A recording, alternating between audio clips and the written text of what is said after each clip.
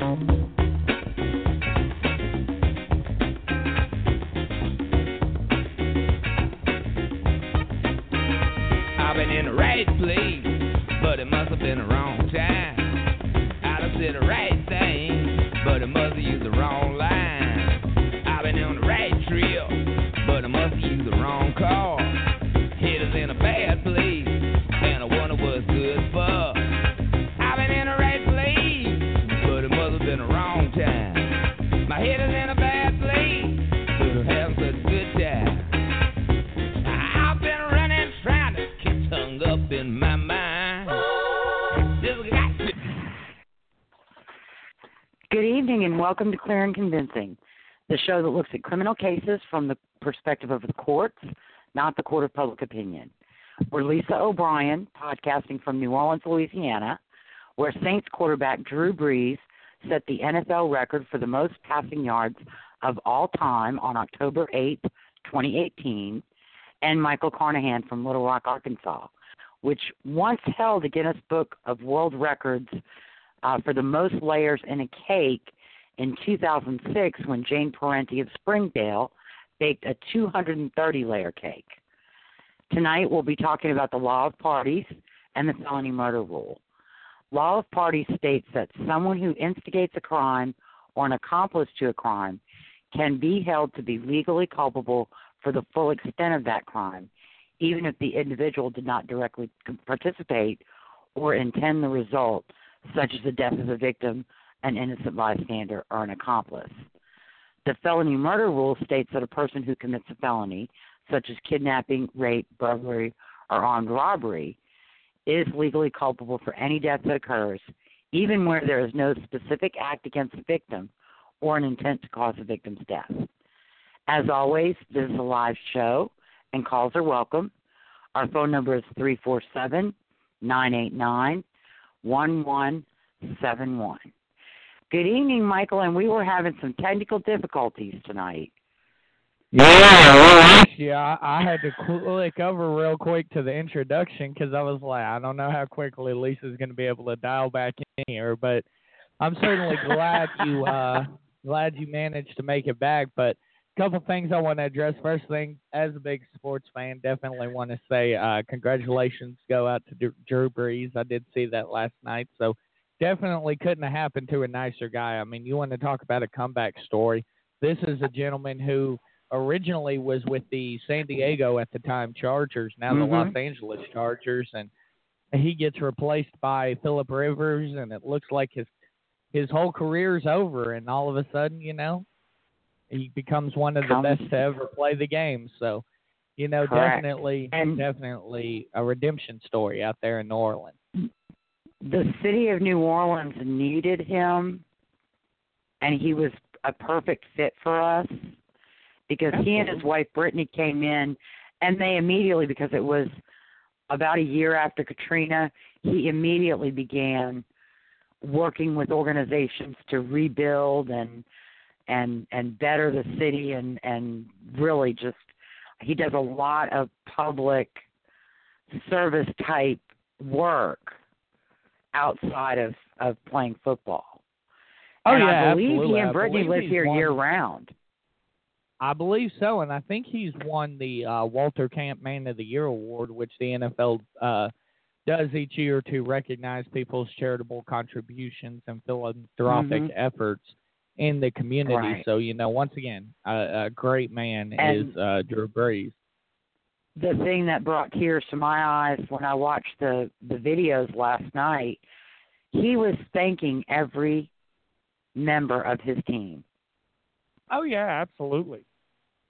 It's his accomplishment, but he knows it's teamwork. Exactly. I noticed the first people he went up to was his offensive linemen. So, it's definitely that's definitely a fact that's not lost upon him. is the fact that it takes a team effort to get to, that high mark. I believe, and I forget the exact number. I want to say something like 81,000 yards, an astronomical number of yards that he's passed for in his NFL career. We'll put it that way. But the other thing I noticed in your intro, you said a Springdale-based individual. I actually graduated from high school in Springdale. I graduated from Springdale High School, so that's pretty cool. I think I vaguely remember that happening, but, it's been, good Lord, knows how long, and it was probably just a blip on the news, so. I was so excited when I found that, and then I found, unfortunately, that a bakery in Minnesota set a new record for a 260-layer cake. Well, we don't like September Minnesota this year. It's too cold. I'm sorry. But, I got to sit around and wonder who sits around saying, how many layers can I make this cake? Dude, who wakes up in the morning and is like, I want to break a Guinness World Record today? Because them things are getting quite ridiculous, the world records that these people are setting. I don't understand how any of them get broken nowadays. But, we're going to kind of expound upon what we talked about last week with this subject, law of parties and felony murder rule. And I actually do want to say I did go back and watch the episode on Netflix that night. I've actually been kind of trying to watch all of them on that I Am a Murderer show. But I'm a Killer, definitely, or I Am a Killer, excuse me. Definitely found it very interesting. It was cool to see Nico, especially after speaking with him on the show. One thing, though, that I noticed that me and you I messaged you as soon as I finished the episode, and I wanted to ask you about, was at the end. Nico kept saying, and we kept saying on here, that without him admitting at least some culpability, that he wouldn't be able to be set free. And I asked you, and I'm not sure if you remember the exact moment I'm talking about, but he was sitting there saying, yes, and he kind of admitted some culpability. He said, oh, Michael was up there and he flipped us off. And I was like, man, you going to let him do that?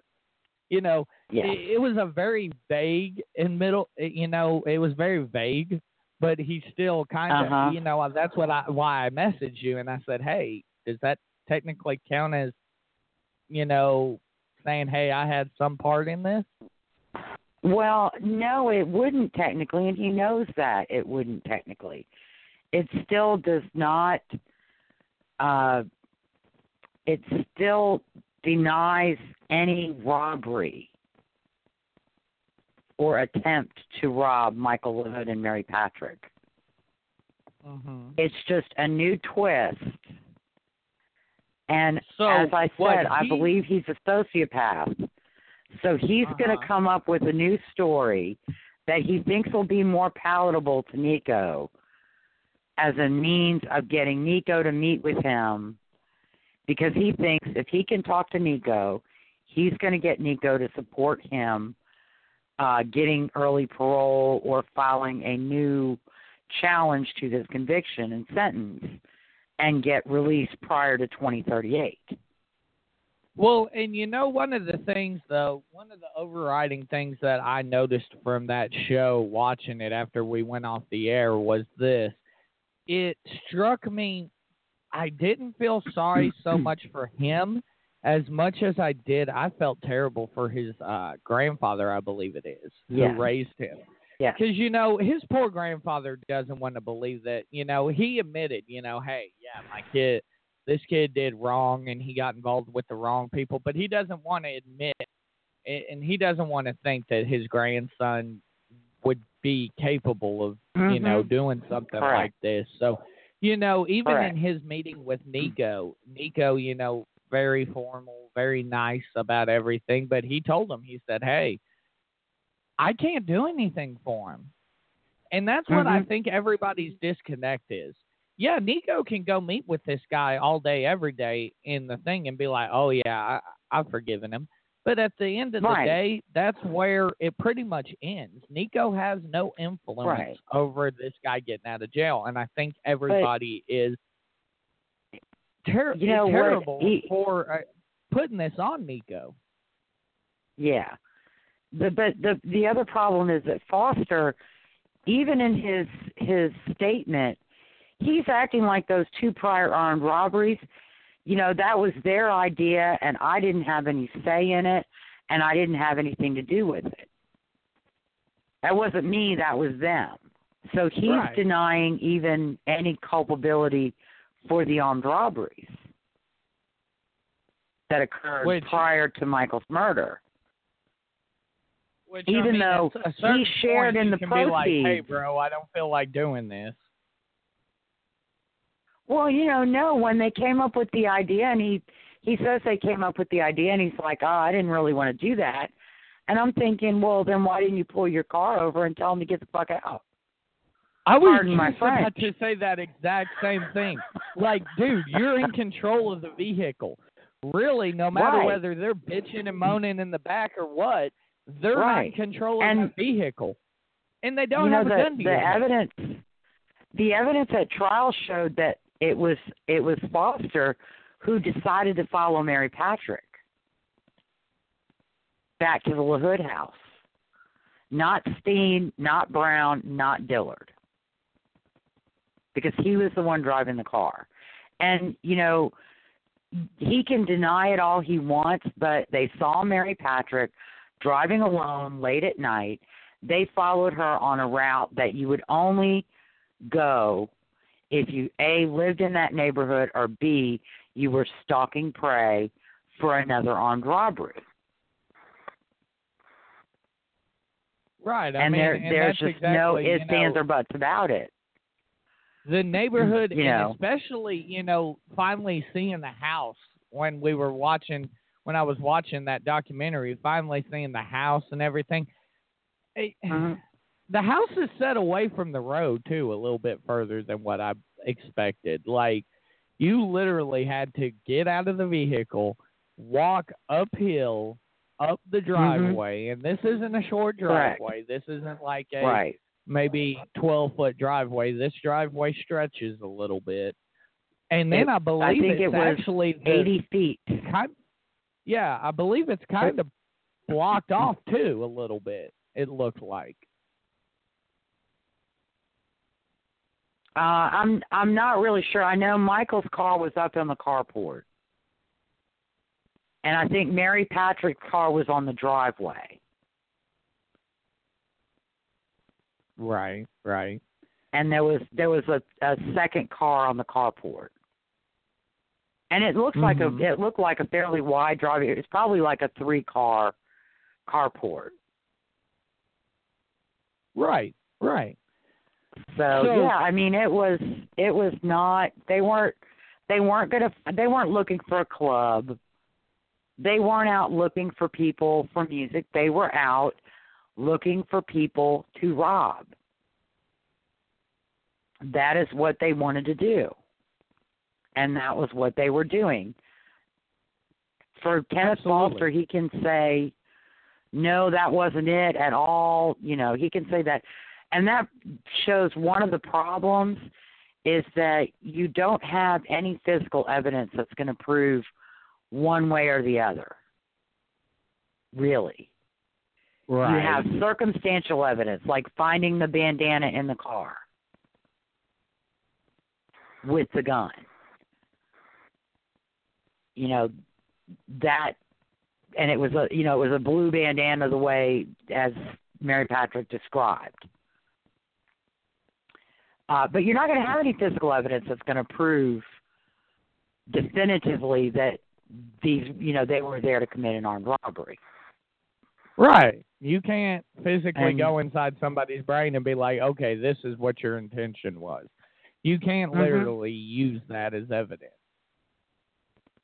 Right. And the flip side of that coin is the perpetrator can say, oh, no, it wasn't that. It was really this. Absolutely. And you have no way of really refuting that. Yeah, you can't refute that. Honestly, you really can't refute You can, based upon their actions, but you can't literally tell somebody, okay, you're thinking, like, you can't come up to me and say, hey, at noon this afternoon, you were thinking about a double cheeseburger with a large fry and a chocolate shake. You can't, you know what I'm saying? Because I could respond with, no, I was thinking about a chicken sandwich and a sweet tea and a large fry. You know what I'm saying? Yeah, correct. You can't definitively prove something like that. Quick, they can come up with that, you know, that denial and alternate facts very quickly. So it doesn't look like they're taking the time to invent something. It looks like they're, you know, legitimately recounting something.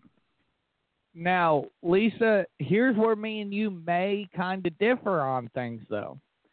One thing I will say is, in thinking about this, especially in Foster's case, where he was sentenced to death,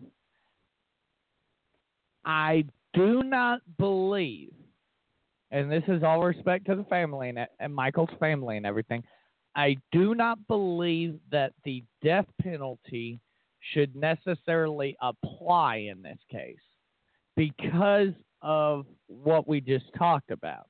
I believe that life should, everything up to the death penalty, I could get. But to end somebody's life for being there and not stopping it, that's a little wishy-washy for me. Well, the theory and some of the evidence at trial, especially because you got to remember Julius Steen, one of the guys in the car who was doing the spotting to pick out the victims, he testified against Foster and Brown. Foster played a bigger role in the armed robberies than he is willing to admit to now. He was more or less the mastermind. Okay. And he was pointing Julius Steen and Mauricio Brown at victims and saying, go get them. I forget his name, but is it kind of like that guy who was the father figure to the DC sniper? Because I remember he got the death penalty. I forget his name. Yeah, Lee Boyd Malvo was I was about to say, I stepson. could remember Malvo. I remember Malvo. And I think the guy's name was John Muhammad was the sniper. Muhammad and Malvo were what jumped out to me in that situation, and I couldn't have put the name on either one of them as far as which one was which. But in that situation, kind of like Malvo directed Muhammad. No. Malvo was the minor. Malvo was the stepson. Oh, John so Muhammad was the stepfather. Yeah. Okay, so but I think Muhammad that they also I think that they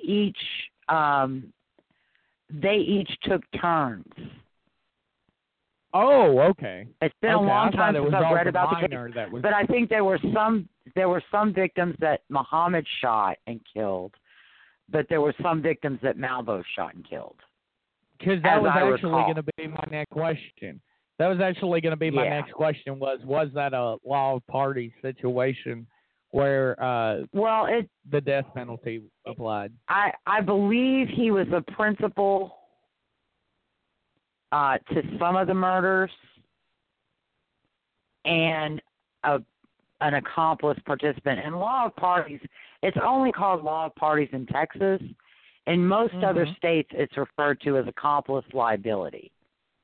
Okay. So if 4 people get together and they plan a robbery of a clothing store, and one person cases the store and he looks at when the people come to pick up the money, when the busiest days of the week are, when they close late, when there's only one person there, and he, gathers all that information, and then he sends the other 3 and gives each of them a job and gives them weapons and then sends them to the store to commit the robbery.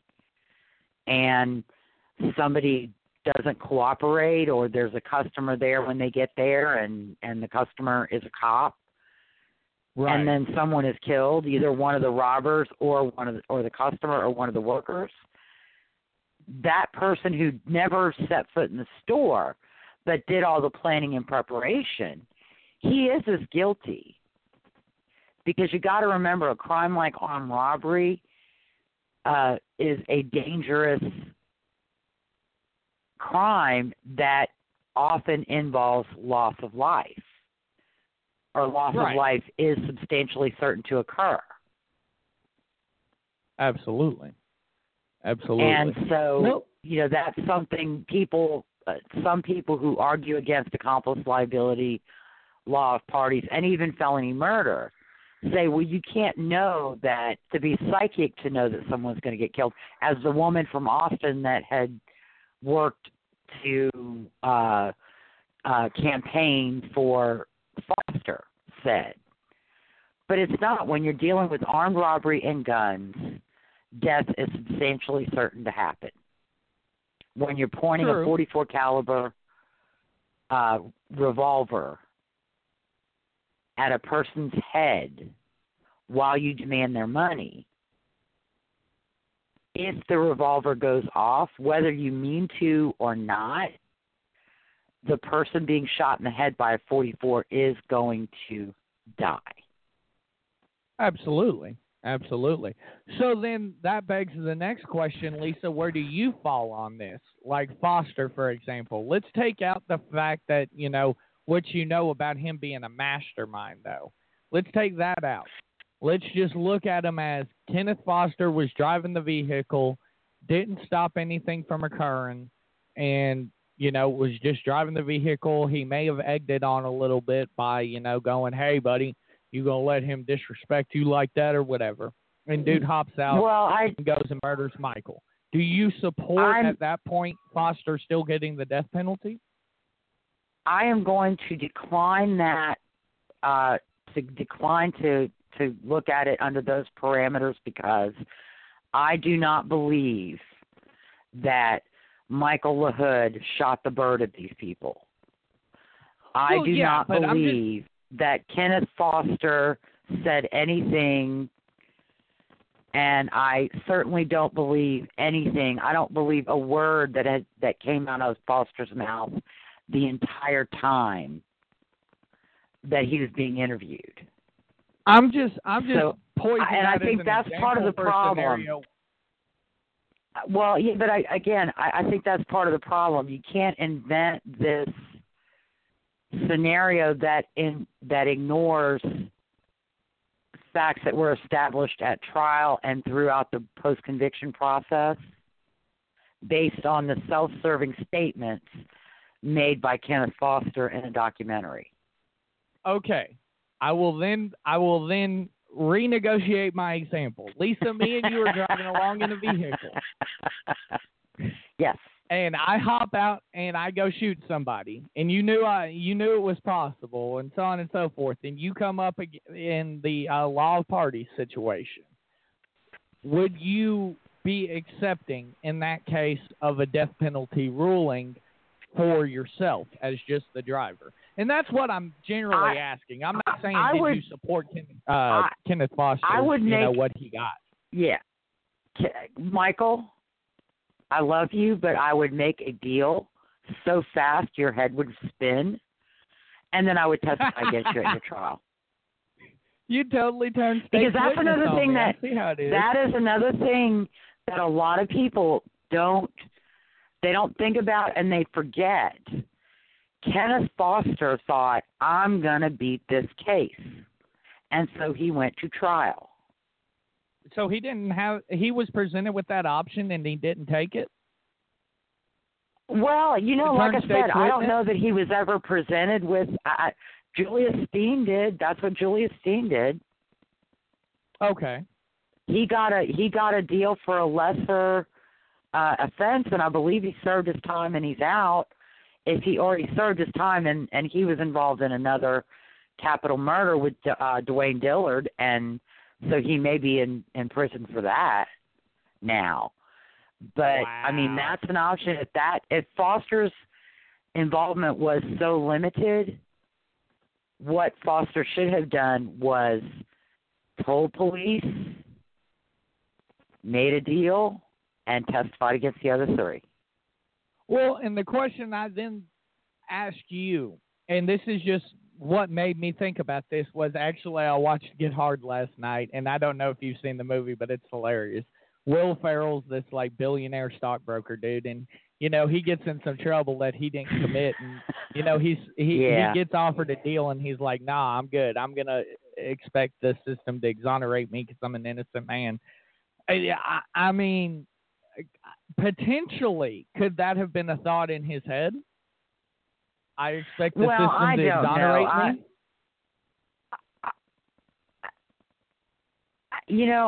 I honestly don't know. I guess because of his gang affiliation, he probably wouldn't have turned state's witness, although, like I said, Julius Steen did. Right. But, I don't know. But as I said, if his involvement was really that limited, I don't understand why he wouldn't have, Turn state's witness, right. And that turned makes state sense. witness I mean, honestly, and started a new life somewhere. But to me, it says his involvement was not as limited as he wants people to now believe that it was. Right. That's but true. But he thought he was going to beat the case. True. And I can agree with that point of view as well. That's one thing, though, that, I sat there and I thought about whenever you said that. I was like, maybe he honestly thought. But, me and you can sit here all day, every day, and, just like you said, I'd turn on you in a heartbeat, Lisa, even though I love you to death. It would happen. But at the same time, I don't have to worry about the whole, snitches stitches thing. It's a different mindset amongst criminals. Right. And that's yet another factor. I think that one of the things that I would like this show to show people is that really you can talk in generalizations and generalities only to a certain degree. But for the most part, to really understand the issues, you have to look at the specific facts on a case-by-case basis. And, like I said, if Kenneth Foster was really just driving and he was an unwilling participant in the robberies, he did not serve himself well by not telling that story from the beginning. Because even in his statements to police, he did really present himself as an unwilling, participant, that they got in the car and they threatened him. They were going to pull these on robberies, and they threatened him to make him go along with it. No, Although, and I'm sure that that's going to be version 3.0. That he even Dwayne, said in the documentary, when they first, though, it was peer pressure. He even said in the documentary, though, he was like, we were just chilling and we just decided, hey, we're going to go pull some, if I'm remembering correctly, and, obviously I'm changing some words, but he was like, yeah, we were basically just chilling, and all of a sudden we decided we needed some money, so we're going to go rob some people or something, right. I believe. And that's part of the problem with him, because he can't keep the story straight. Because in another part of that interview, he said, somebody said, hey, we got a gun, let's go pull some robberies, and, I didn't know, wasn't really what I wanted to do, but peer pressure, I just went along with what they wanted to do. Right. So he can't really remember, when you lie, you have to have a great memory, because you have to be able to remember the lie that you told 10 minutes ago. And that's when a lot of con artists get tripped up, is they can't remember what story they told. And so then they get something wrong. And so it's, it sends off warning bells with the person they're trying to con. Right. Absolutely. Absolutely. So let's go ahead and talk about, what we are here to talk about. We've been debating, one specific case, but let's talk about the law of parties and the felony murder rule. Now, I see you have it listed here as two separate things. They're two separate laws, correct? Or are they basically the same thing, just worded differently? It's kind of funny. There is some felony murder overlap in law of parties and accomplice liability. And then felony murder is slightly on its own. But like I said, there are some overlaps. For example, with law of parties, an attempted armed robbery, if someone dies, becomes capital murder. And that's more felony murder than, because they're committing the felony of robbery, a death occurs, then it's felony murder. So it's and different states have it different ways, or have different statutes defining it. As I said, law of parties is called law of parties in Texas, but in most other states it's called accomplice liability, which means if you and I get together and we go to rob a clothing store and you have a gun and it goes off and someone dies, whether you intended it to go off or not, you and I can both be held responsible for a felony murder, capital murder, even though I did not have a gun and I didn't shoot anybody and I didn't intend to shoot anybody, because we are undertaking a crime that involves a substantial threat to human life in armed robbery with a weapon. Absolutely. And then, felony murder, there are a lot of applications with felony murder. A person burglarizing a residence, they come face to face with the owner drops dead of a heart attack, that's a felony murder. Even though they didn't lay a finger on the victim, they didn't intend for the victim, they thought the victim wasn't there.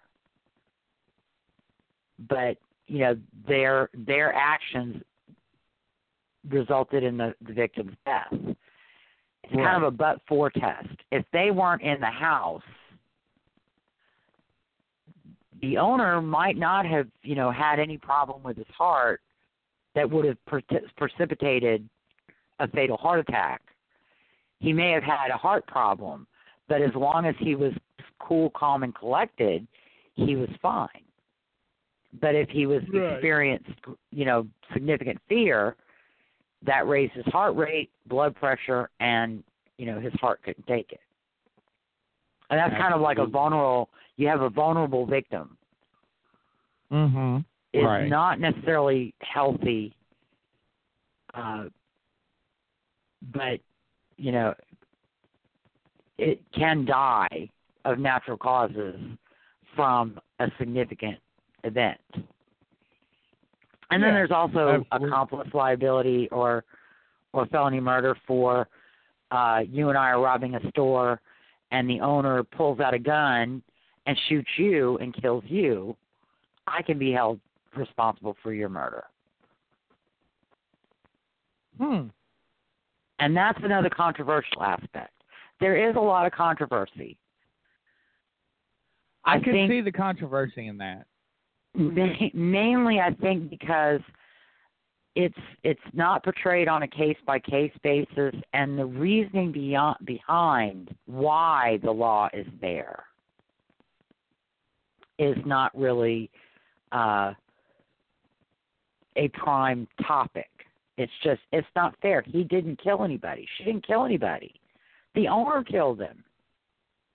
It's not fair. See, that's something that I would argue, because, and the reason why, Lisa, is this: if I knowingly and clear-headedly, without you peer pressuring or anything like that, if I just decided, hey, let's go do this, and let's say even I peer pressured you, and I knew the risks going in that I could potentially be killed, I think that would be, excuse my language, but bullshit to be able to pin you with that murder. Yeah, but again, it's the but for.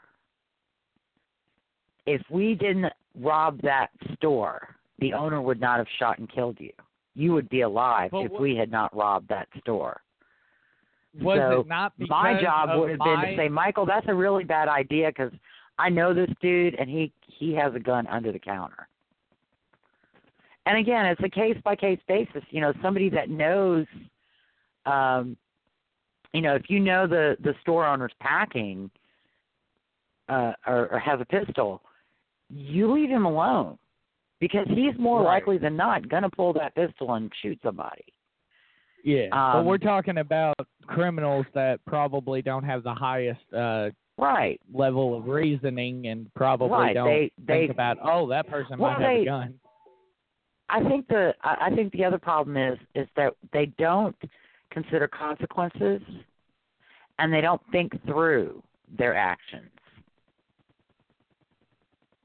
I would agree with that. I would certainly agree with that. You know, again, and that's another situation where I would negotiate a deal to something less than first degree or capital murder and admit guilt. I'm pretty sure that's another thing people don't understand is, the state wants a conviction, but they don't necessarily have to get it out of trial. If you're willing to admit what you did and plead guilty, generally they will reduce the charges to second-degree murder or manslaughter. Right. Something now, less than capital murder. It does seem like they use the death penalty almost like a fear tactic in some instances, you know, and they wield that with a lot of power in some instances to negotiate. Because, you know, if somebody comes up to me and says, well, I can slap you with the death penalty, I'm more likely to be like, oh, let's negotiate this. Well, let's talk about this a little bit more. Well, but usually as Nico said, they don't do it lightly. But when what you did qualifies or you know, qualifies as capital murder, if you go into that store and just start shooting and kill 3 people, that's capital murder. Okay.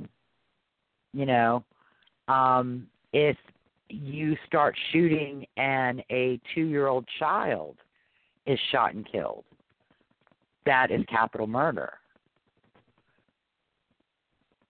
If you're fleeing police and you run over one of the police officers putting out spike strips to stop you, that's capital murder. If you set a fire and you shoot a fireman who's trying to put the fire out, that's capital murder.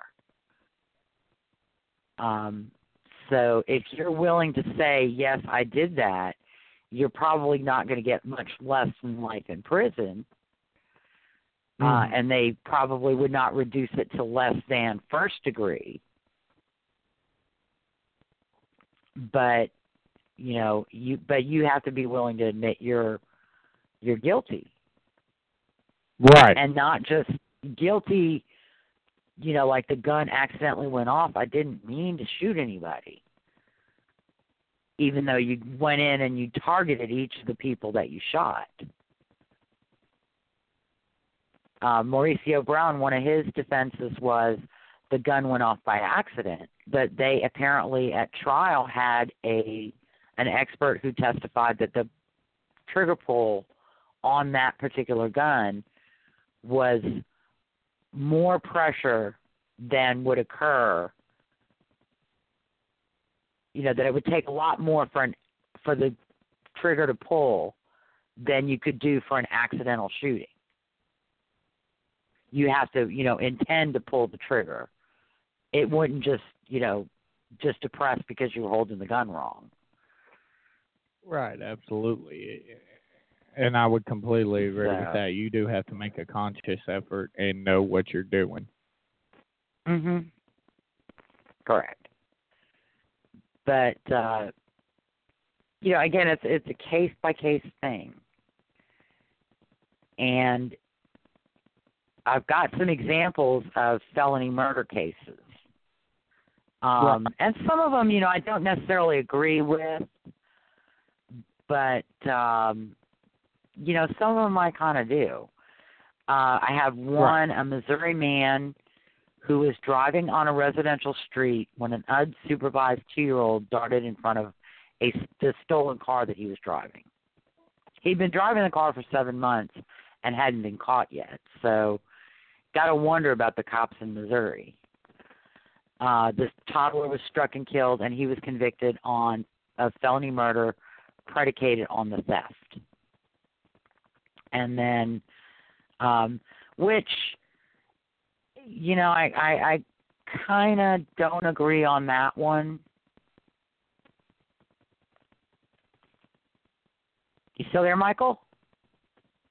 Yeah, I'm still here. I'm okay. Listening. I apologize. I was thinking the call dropped again because my phone's been dropping us.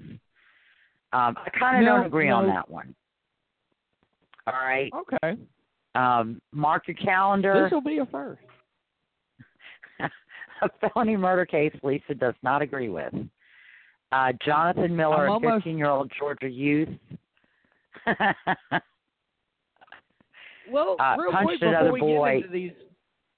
real quick before we get into these, actually, that, brings up a point that I kind of, would like to explore. You've always told me to let you know about show ideas. What about this? What about minors charged with capital murder, especially ones that are up to the death was felony murder. It wasn't necessarily capital murder or death penalty eligible, although it would be because of the age of the child. But I can see what I could find out about Mr. Kohlenberg.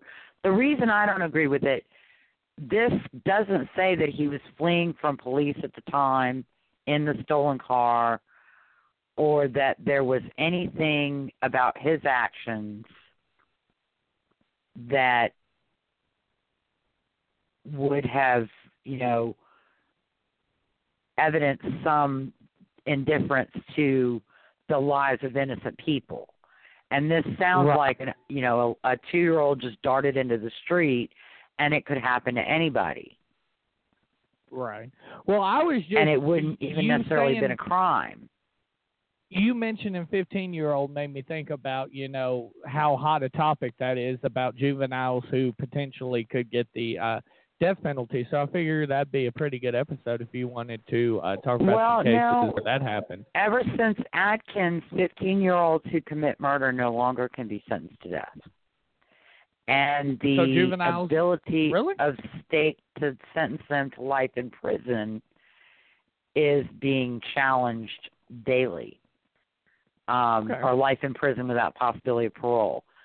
So this young man punched another boy in a schoolyard dispute, and he was convicted of felony murder predicated on the felonies of assault with a deadly weapon and battery with injury. Those are 2 felonies in Georgia. I don't necessarily agree with that one either. That would have been a manslaughter because they were in a schoolyard dispute, and he did assault the other kid. He probably was assaulted as well. Depends on what the facts of that fight were. But I don't agree with that one. I'm pretty sure that in a fight your goal isn't ultimately to kill somebody, but mm-hmm. If you want to argue that point, I guess you can. Yeah. Some people it could very well be, though. I'm not going to lie. Yeah.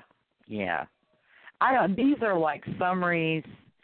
Again, they're a paragraph summary. Have one where an officer, a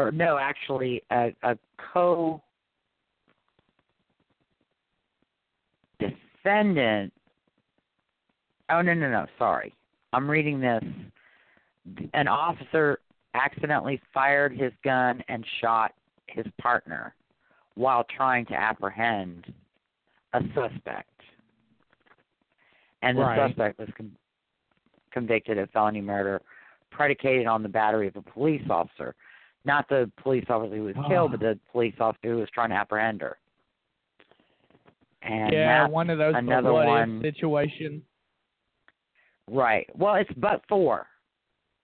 Or excuse me, yeah, but for. If she was suspected of, or he was suspected of drug possession. Yeah, you definitely graduated from drug possession once you're charged with murder. If and you know, but for if he had just, you know, complied with the officer, let the officer search him, no drugs were found, so he wasn't holding drugs. Because unfortunately, you know, just like you're not supposed to run from a lion or a tiger or a German Shepherd or a Belgian Malinois, you really shouldn't run from police either. They're not going to say, oh, I ate too many donuts a day, I don't feel like chasing you. They're going to chase you. They're going to bring a dog in to chase you. You know, they're not going to give up and throw up their hands and say, oh, well, another one bites the dust. You know. Did you just say they're not going to say, oh, I ate too many donuts today? Let's just earmark that piece of audio. Yes, that is one of my favorite. That is one of my favorite metaphors or similes or whatever you want to call it. Well, you know, don't run from police. I've actually had a cop explain to me where that crap comes from, and he actually said, he was like, well, I mean, if you're working the graveyard shift, what's the only thing open to eat? The only place open is a donut shop. Yeah, exactly. And I don't begrudge police officers. You know, I don't, but they're not going to say, like in New Orleans, they're not going to say, I've eaten too many beignets, you know, over at Morning Call or Cafe Du Monde. You know, they're going to chase you. And they're going to bring a dog to help them chase you. And the dog is going to bite you. So, you know, you got to pick your battles, and running from cops is not a battle you're going to win. Yeah, I was about to say, I don't think the odds are in your favor if you run. Let's be honest here. Mm-hmm. Yeah. I would easily say a good 95% of people who decide to run are apprehended quite quickly. Right. Well, and the other problem is when you decide to run, even if you hadn't done anything wrong, you're reinforcing the police officer's belief or suspicion that you have done something wrong.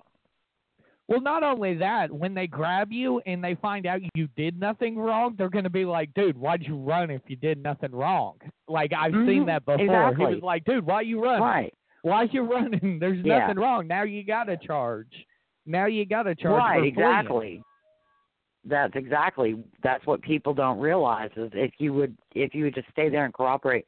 And I've seen, you know, I watch a lot of cops and I watch a lot of PD periodically. And, you know, I've seen people who did stand and cooperate and no arrests were made and they were respectful and the officers were respectful and everything ended well. I think I've told you about the one cops episode that blew me away. These three young African-American males in a vehicle. It's pulled over. They ask questions of the officer, and the officer says, "Give me a second. You know, I'll explain in a minute. Just give me a minute." And he calls in where he is, and he's stopping the car because it matches the description of a vehicle that had just been involved in an armed robbery. Right. He doesn't have any information about suspects, who's in the car, how many people are in the car. He asked the kids their names. They were like college-age young men. Asked their names, gets their IDs. They all cooperated. They didn't demand that he answer their questions or anything of that nature. And then he, figured out where they were coming from, where they were going. That all made sense. And so he said, look, I'm sorry, your car matches the description of an car involved in an armed robbery. I had to stop you and check it out. I really appreciate that you cooperated.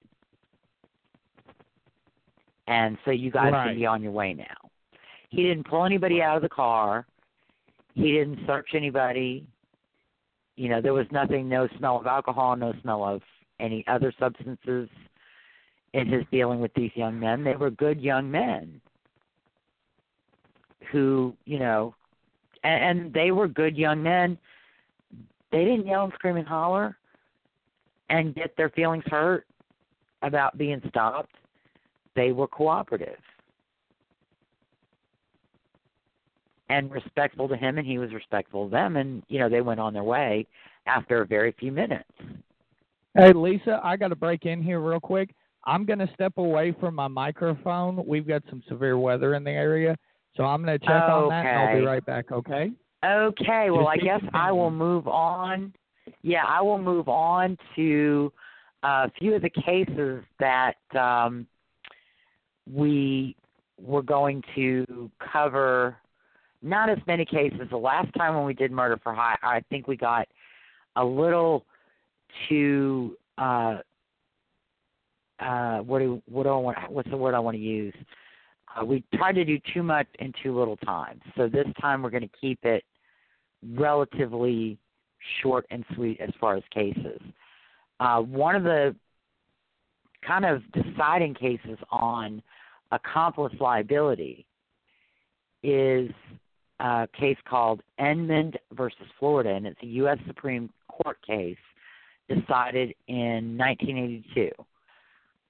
Basically, Mr. Edmund was involved in a robbery of an elderly couple in Florida, and he and his co-defendant were both sentenced to death. Co-defendant is the person who killed the victims. Mr. Edmund did not have anything to do with the murder of the victims or take any part in the murders of the victims.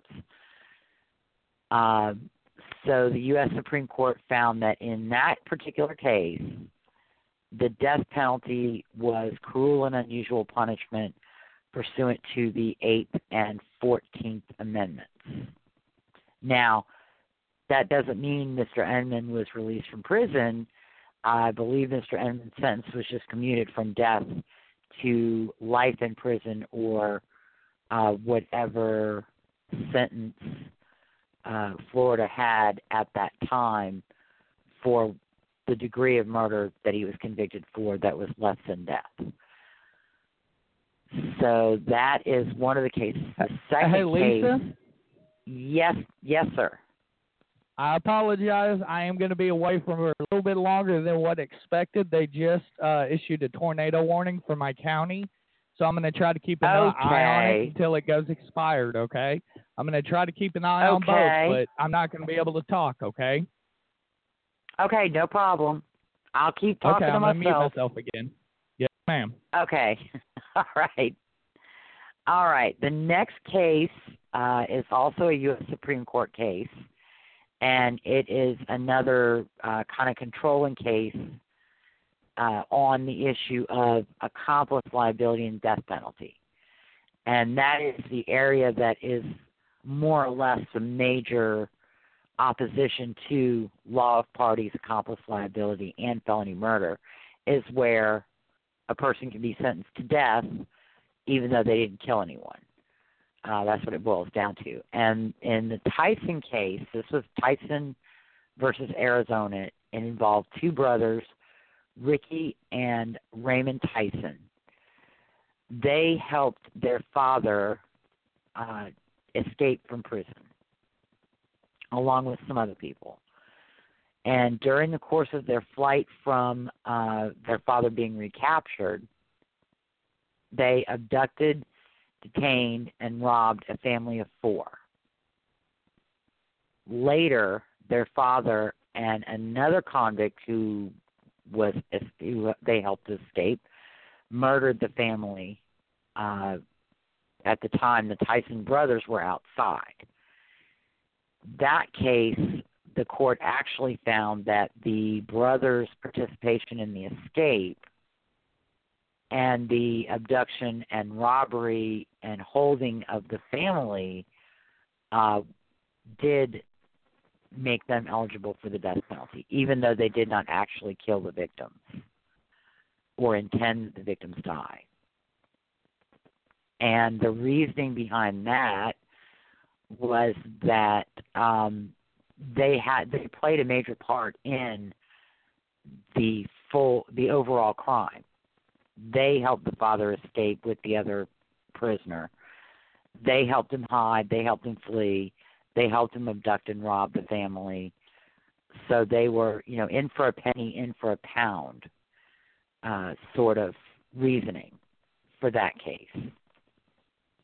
And then, of course, we have Kenneth Foster, who we spoke about last week with Nicola Hood, who was a great guest, by the way.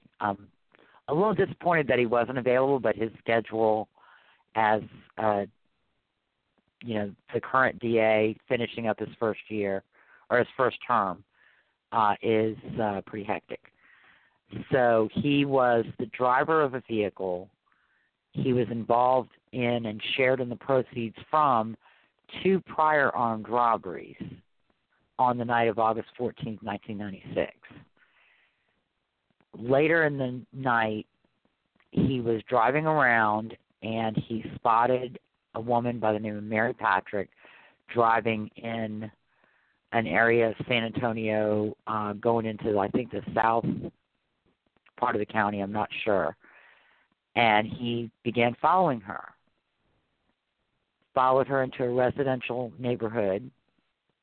She pulled into the driveway of a house. He passed the driveway, turned around. When he came back past the house, she was at the bottom of the driveway because she wanted to know who was following her. Apparently the vehicle had the bright lights on or something. And so when she realized that she didn't know any of the guys in the car, she walked away and was going up the driveway toward Michael LaHood, who was in the carport near his car. And immediately as she turned to go back up the driveway, Mauricio Brown, who had been involved in the 2 armed robberies earlier in the evening, exited Foster's vehicle carrying a .44 caliber pistol, wearing a bandana over the mouth and nose, covering his face. He and Foster claimed that all he wanted was Mary Patrick's phone number because she was a pretty woman. But in my reasoning, and hopefully a lot of other people out there, you don't get out of a car to ask for a girl's phone number carrying a .44 caliber pistol and wearing a bandana over your face. That makes no sense. So Mary Patrick heard him demand Michael LaHood's keys and wallet and money, and then she heard a gunshot, and Michael LaHood was killed instantly by a gunshot to the head. Foster, Dwayne Dillard, Julia Steen, and Mauricio Brown fled. They were caught about an hour later, maybe less than that. Foster was driving erratically. The gun was found wrapped in a bandana under the front driver's seat. It was, I think, under the seat from the back seat. And they were able to catch the people who shot Michael LaHood very quickly. Foster, to this day, does not want to admit that Michael LaHood was being robbed. He and Mauricio Brown both claim that he wasn't trying to rob them. He was just going to ask for Mary Patrick's phone number. A jury didn't believe that, and no court has believed that. Kenneth Foster was originally sentenced to death along with Mauricio Brown, but just a few hours before his execution in August of 2007, Governor Rick Perry commuted his sentence from death to life in prison, which in Texas means he has to serve 40 years before he becomes eligible for parole. I kind of wish Nico LaHood had been able to be on so that I could ask him about the whole thing. With one of the odd parts with Texas is for a lot of years there has not ever been a true life without parole. In Texas, life doesn't mean life, and it has never meant life. And that's what has resulted in a lot of people being convicted of murder, getting out of prison, and then committing additional murders after they're released. And most of the time, they're released not because their cases were overturned or their sentences were commuted, but simply because they served as much time as Texas requires. So I would love to talk to somebody about Texas sentencing someday. The next case is Jeffrey Lee Wood. He was also sentenced under Texas law of parties. He and a friend planned an armed robbery, or he and three friends planned an armed robbery of a convenience store. It was going to be an inside job. One of the friends backed out, and so Jeffrey and the friend who worked in the store and a third man decided to go through with the armed robbery, or the inside job robbery. They went into the store, and while Jeffrey was outside waiting in the car, the accomplice went in and shot the friend who was going to help them rob the store. After the shooting, Jeffrey Wood did go into the store, and he helped remove money and safe and whatever else they needed or they wanted.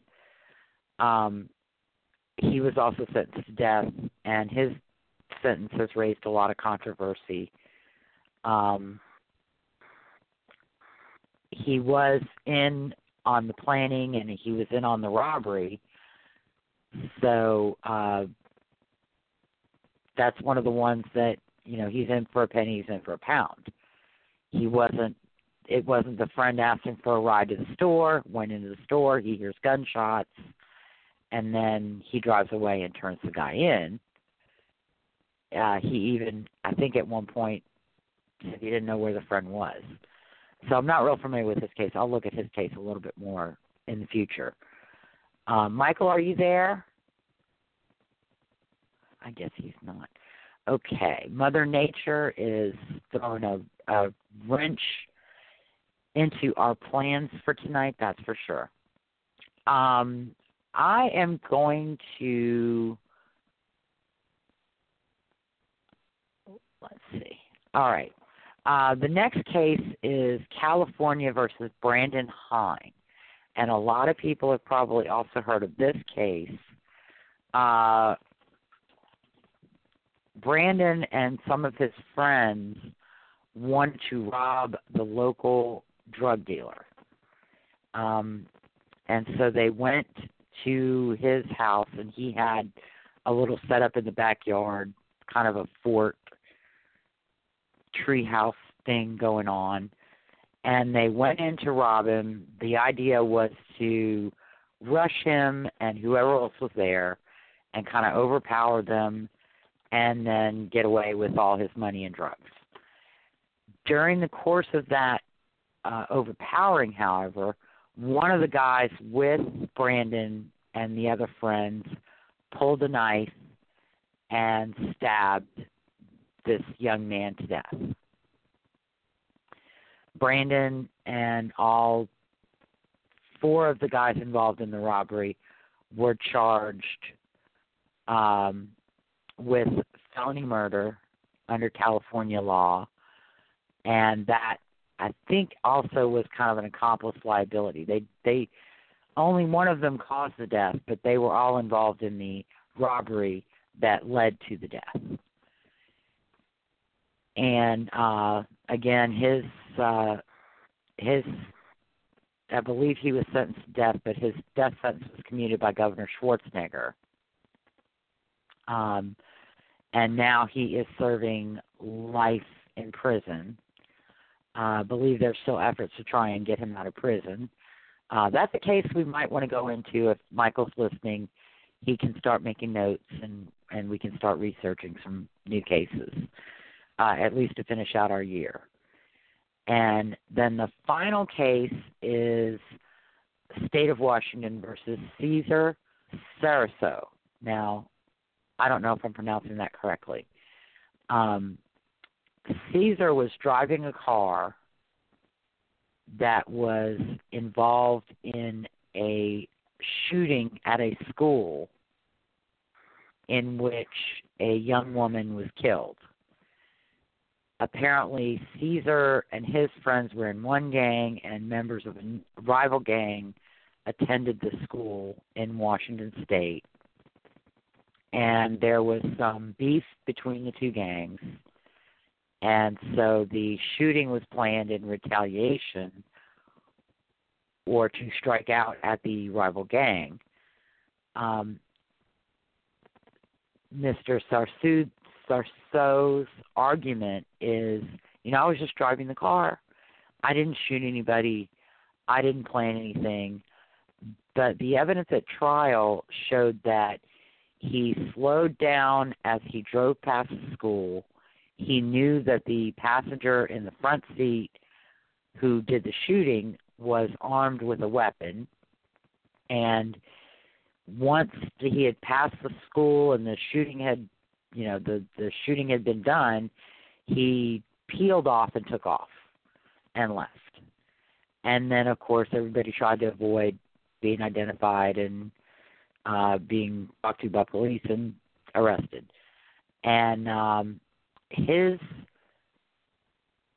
case was actually, his sentence and conviction were vacated by the Ninth Circuit Court of Appeals. The state of Washington appealed, and the U.S. Supreme Court reinstated the sentence and the conviction. They also ordered new sentencing for one of the other defendants who was a minor at the time of the shooting. So that is those are the cases I wanted to look at tonight. And like I said, we're not trying to go too in-depth into anything, just kind of give you some examples of the types of cases. One of the other things with law of parties and felony murder is there are challenges with the prosecution. People think it's not fair, it's a slam dunk, but it really isn't, because you have the lack of or absence of physical evidence. A lot of times in some of these cases, you're prosecuting a person who wasn't physically present at the crime scene. In a murder for hire case, for example. I'm alive. That would be, oh, thank goodness. You didn't have to put your head between your knees and kiss your ass goodbye. No, not at all. They just allowed it to expire. Apparently, they issued it because of a small little knot. I don't know if you guys have a V-red down there, but essentially it shows the wind coming to and away from the radar point, and they allowed it to expire. Yeah. That is the one thing I do not miss about Arkansas. The damn tornado warnings. I'm from Louisiana. Tornadoes. We have hurricanes. You have at least a week most of the time with a hurricane to decide what you're going to do, where you're going to go. And I don't like tornadoes because you hear that siren and you've got like maybe 2 minutes if you're lucky.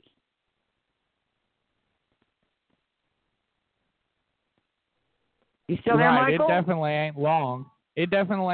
And it's got more development, so I may have to disappear again.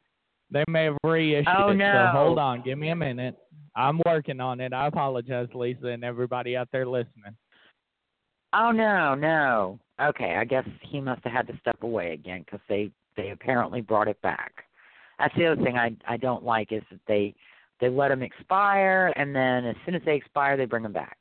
So anyway, like I said, a murder for hire case would be law of parties, accomplice liability, or felony murder because, depending on state law, because you're dealing with somebody who didn't actually commit the crime but got someone else to do it for them. You also see that a lot in gang cases where drive-by shootings, where one person orders three lower-level gang members to go carry out the shooting, and he's the one pulling the strings behind the scenes, and that is the purpose in a lot of states for law of parties, accomplice liability, and or felony murder, is to punish everyone who is involved in creating a situation that causes a loss of life of an innocent bystander or a victim targeted, or in some cases an accomplice. Some states have actually rewritten the law so that an accomplice death cannot result in a felony murder prosecution. Other states, they don't see it that way because, again, you're talking about people who are creating a situation, committing an armed robbery, an abduction, a drive-by shooting that is substantially certain to cause a loss of life. Another challenge is that in most cases, because the intent and the guilty mind and the guilty acts are circumstantial, a lot of times you need the word of a co-conspirator or an accomplice to basically prove or show the state of mind of the people on trial, that it wasn't an accident, they were trying to rob the place, they didn't go in there and they weren't disrespected by the owner of the store, and that's why they pulled out the gun and shot him. And so that's a problem because a lot of times those accomplices have admitted their own culpability and pled guilty and gotten a lesser charge in exchange for their truthful testimony in a trial. So that doesn't carry a lot of weight sometimes with juries because criminals are not the most trustworthy people on the face of the earth. And then finally, you, of course, always have the self-serving statements of the parties involved in the crime to say, oh, no, it wasn't an armed robbery. He was just asking for a phone number. Or, no, the store owner disrespected us, and that's why we pulled the gun. And so that can sometimes sway juries if the defense attorneys and the individuals are enough in their statements and testimony. Sometimes juries will believe it. There is, of course, a lot of opposition to the idea of someone who doesn't kill anyone being sentenced to death or being sentenced to a life sentence of first-degree murder. I don't necessarily agree all of the time with those harsher sentences, but the majority of the time I do. A gang member who sends 3 minions out to kill a rival gang member and his family, or a police officer and his family, or a judge and his family, in cases like that, yes, I would support that person. He didn't physically cause their deaths, but he wanted them dead. And he got 3 people to go out and kill them. And that makes him as culpable if not more culpable, because he's the one who wants them dead, and he's the one who brings their deaths about. A lot of states are also, they're revising their law of parties in Texas. I think they did have some revisions. I think they're basically moving toward not being death eligible. So an accomplice can't be sentenced to death if they didn't cause the death. Some people, I think that is equitable, but for others, I'm not necessarily sure that is equitable. Because, again, if you've got someone who points a hitman at their husband and sends him out to do the killing, then that person deserves more so than the trigger man. Absolutely. And, Lisa, I apologize. I just want to let you know I'm back. They did allow it to expire again. I guess they just wanted one more second to see what it was going to do. But, I mean, thank the good Lord that they were erring on the side of caution. But right now it doesn't look like it's going to do anything, so we're good to go. Yeah. Now, I apologize. I did kind of lose my place here. Where are we? Well, I've pretty much moved through everything. Because you weren't here to sidetrack me and to ask me questions. So no, I'm not complaining. It's okay. But yeah. Gotta love when Mother Nature decides to step in. I know. Well, thank goodness we're not both in Arkansas, because tonight would have been really messed up. Yeah. Right. Although I would have been in Marion. I don't know if it's as far east as Marion. Not yet. Marion. Okay. Marion is off towards Memphis. We're really looking at these storms tonight are moving out towards the northeast. You know, they're just now getting into central Arkansas. Okay. So and I hope Brad is okay. Yeah. I hope Brad is okay. Yeah, I'm sure he's fine. He, from what I understand, it really became disorganized before it even got in the same county as us. So that's why the National Weather Service decided to allow it to expire. It seems like the energy kind of dispersed amongst the area. So, you know, that's a good thing. Well, that's good. That's good. So, yeah, anyway, I've moved through all the topics that I had on the outline, and I think I pretty much covered it. We may want to, look into revisiting some of the cases a little bit more in depth. The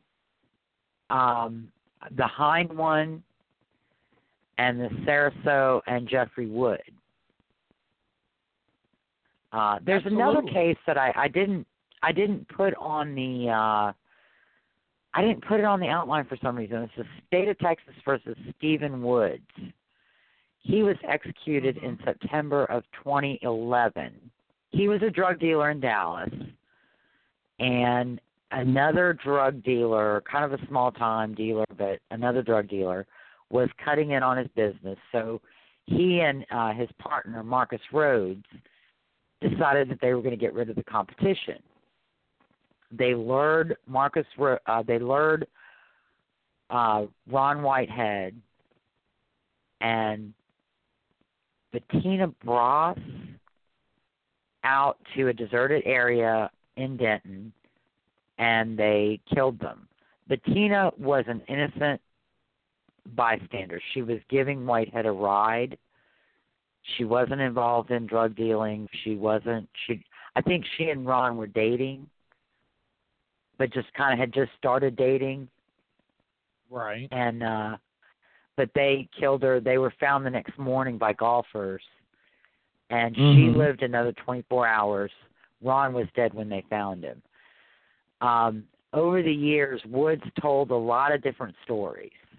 He denied any involvement when he was interviewed by police, but he never told police that Marcus Rhodes was involved. Then he fled Dallas, and he went to New Orleans. While in New Orleans, he made incriminating statements to a few people, and then he was eventually arrested and brought back to Dallas and tried. He and Marcus Rhodes was found in possession of Ron Whitehead's belongings, the guns, everything. He got stuck holding that bag. He ended up pleading guilty. His dad was an attorney, and more likely than not, he wasn't getting a deal because he got life in prison because he's pled guilty to capital murder. But I think he had the sense to save his family the embarrassment of a trial. Woods, on the other hand, went to trial. At trial, he tried to set up an alibi. That didn't work. The statements that he made, admitting and bragging about killing Whitehead and Bross, were admitted and used against him at trial, and he was convicted and sentenced to death.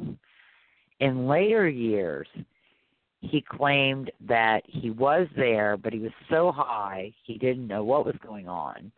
He was lighting a cigarette for Ron Whitehead, when all of a sudden Ron's face exploded, and that by himself, Marcus Rhodes did everything.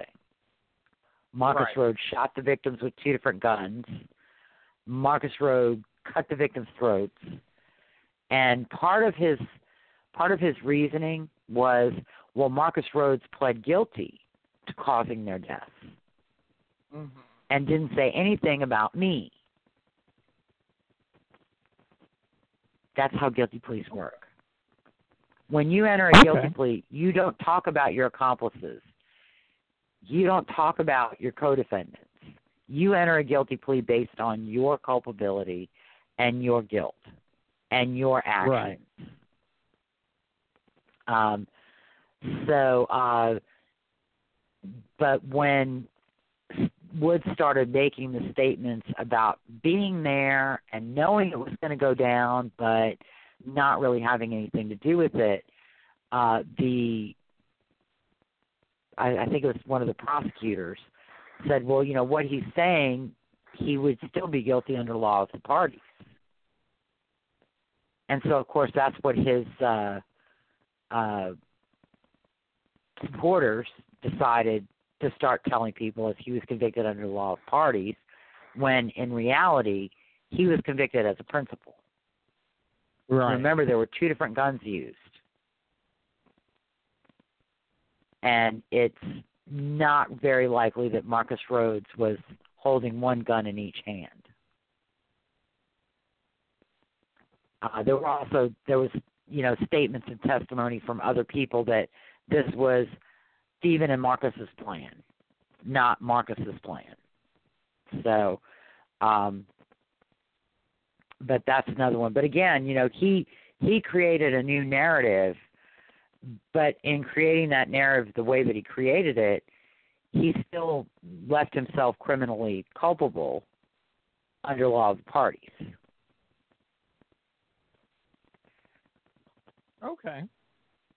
Okay, yeah, that makes sense. That makes sense. Now, a quick note. I think we're about ready to put a bow on this one.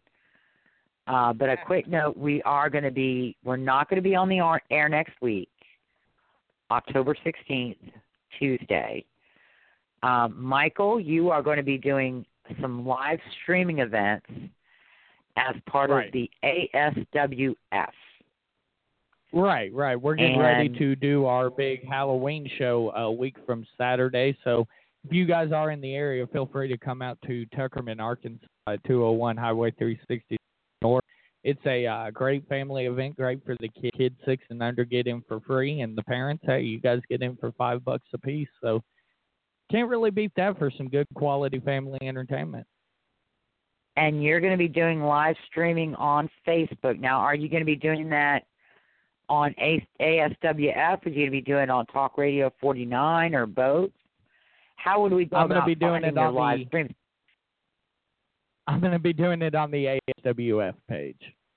Okay. And when are you going to be doing these? Is it going to be like guerrilla live streaming where all of a sudden, when you least expect it, there's Michael on the live stream? Or are you going to have a schedule? Yeah, we're going to have a schedule. Keep an eye out on Facebook. The deal is this tomorrow night is going to be our first one. We're going to do the big card reveal. A couple of our matches, a lot of our fans know at least 3 of our matches already, but we're going to reveal the whole card tomorrow night on Facebook Live at 7 p.m. on the ASWF Facebook page. And then at 7 p.m. Central, correct? That is correct. 7 p.m. Central 7 p.m. Central. And then starting next week, every night we're going to have a live video. We're going to have the wrestlers in. They're going to talk with us. And of course, every Thursday night leading up, so the next 2 Thursday nights, we're going to do ASWF Aftermath right here on Talk Radio 49 for the next 2 Thursdays. Usually we do it every other week, but this time we're going to do it every week heading into the show. So we'll look forward to seeing a lot of people there, hopefully. Great. All right. Well, you might want to consider some guerrilla live streaming. It's always fun. Just when show you least expected, boom, there's Michael on the live stream. Well, there we go. I may just do that. You never know. I could be giving away some tickets that way. I've been watching the different posts, and okay, you gotta enlighten me here. Who is who? Who is Mr. 99%? Mr. 99% would be Bad Brad, Mr. Hicks, as everybody. Okay. And then Suicide King would be a gentleman by the name of Ray Ray. That's what he wrestles. That's the name he wrestles under. You can find him on Facebook at Ray Ray. Just search it and you'll find his page. Okay. And then who was the person stalking Brad? Because that was really creepy. That would actually have just been revealed. That was the Suicide King, Ray Ray. We just revealed that at the last show. I must not seen that in my Facebook news feed.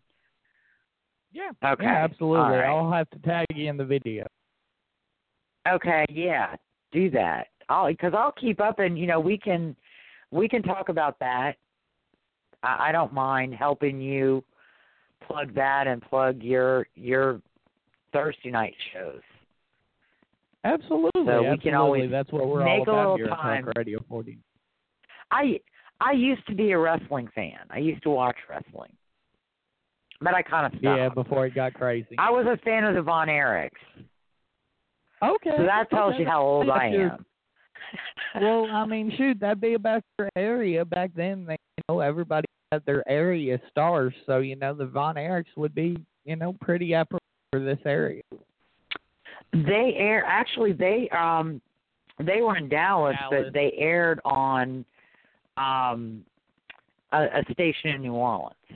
Okay. And they came to New Orleans a few times. So yeah. So I definitely remember the Von Erich. Well, I don't remember. I think only one of them. But... Yeah, no, I think only one of them is still alive, Kevin, and I don't even know if he's still alive. So that Absolutely. had all the tragedy and triumph. No, you don't lie. So all right, we're set up. So we're not going to be on next week. We'll be back in 2 weeks. I want to thank everyone for listening to Clear and Convincing with Lisa O'Brien and Michael Carnahan. If you like our show and you want to know more, you can find us on Facebook. Go to our blog at clearandconvincingpodcast.wordpress.com or follow me on Twitter at O'BrienLN. Join us in 2 weeks on Tuesday, October 23rd, 2018 at 8 p.m. Central for episode 26, State of California versus Betty Broderick. In the early morning hours of November 5th, 1989, Betty used her daughter's keys to enter her ex-husband's house.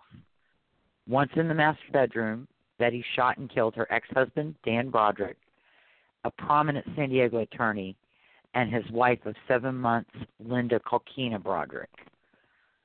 Join Lisa O'Brien and Michael Carnahan for a discussion of the history of the Brodericks and their divorce, the events that preceded the murders, and the case against Broderick, who was denied parole for a second time in January 2017. We're also going to be joined by Sharon Blanchett, a California family law attorney and a friend of Dan and Linda Broderick. So we look forward to seeing you then or talking to you then. Have a great 2 weeks. Everybody stay safe. Good night.